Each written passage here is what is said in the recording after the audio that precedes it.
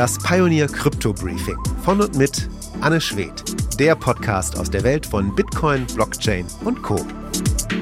Theoretisch kann man höchstwahrscheinlich mehr oder weniger alle Finanzdienstleistungen, die es heute gibt, auch in die DeFi-Welt übertragen.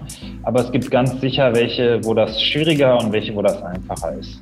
Das sagt Radoslav Albrecht, CEO von Bitbond. Und damit herzlich willkommen zu dieser neuen Folge vom Crypto Briefing. Hier besprechen wir jede Woche alles Wichtige rund ums Thema Krypto, Blockchain, NFTs, DeFi und das Metaverse.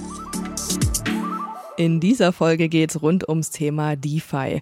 Irgendwas mit Finanzen in der Kryptowelt, aber was bedeutet DeFi eigentlich genau? Das erklären wir wie immer erst einmal im Crypto Explained. Welche Produkte aus der traditionellen Finanzwelt gibt es heute schon in der Kryptowelt? Dazu hören wir konkrete Beispiele von Bitbond-CEO Radoslav Albrecht. Lending ist auf jeden Fall das, was bisher am weitesten verbreitet ist.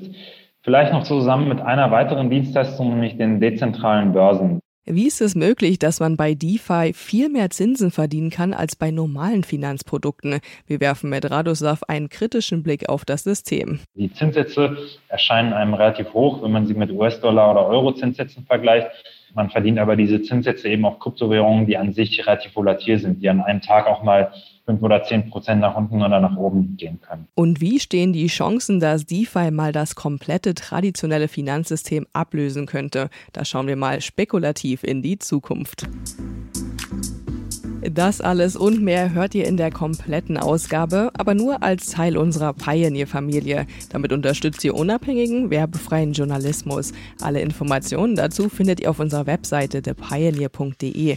Also direkt anmelden, dann könnt ihr hier an dieser Stelle weiterhören und bekommt tiefere Einblicke in die Kryptowelt.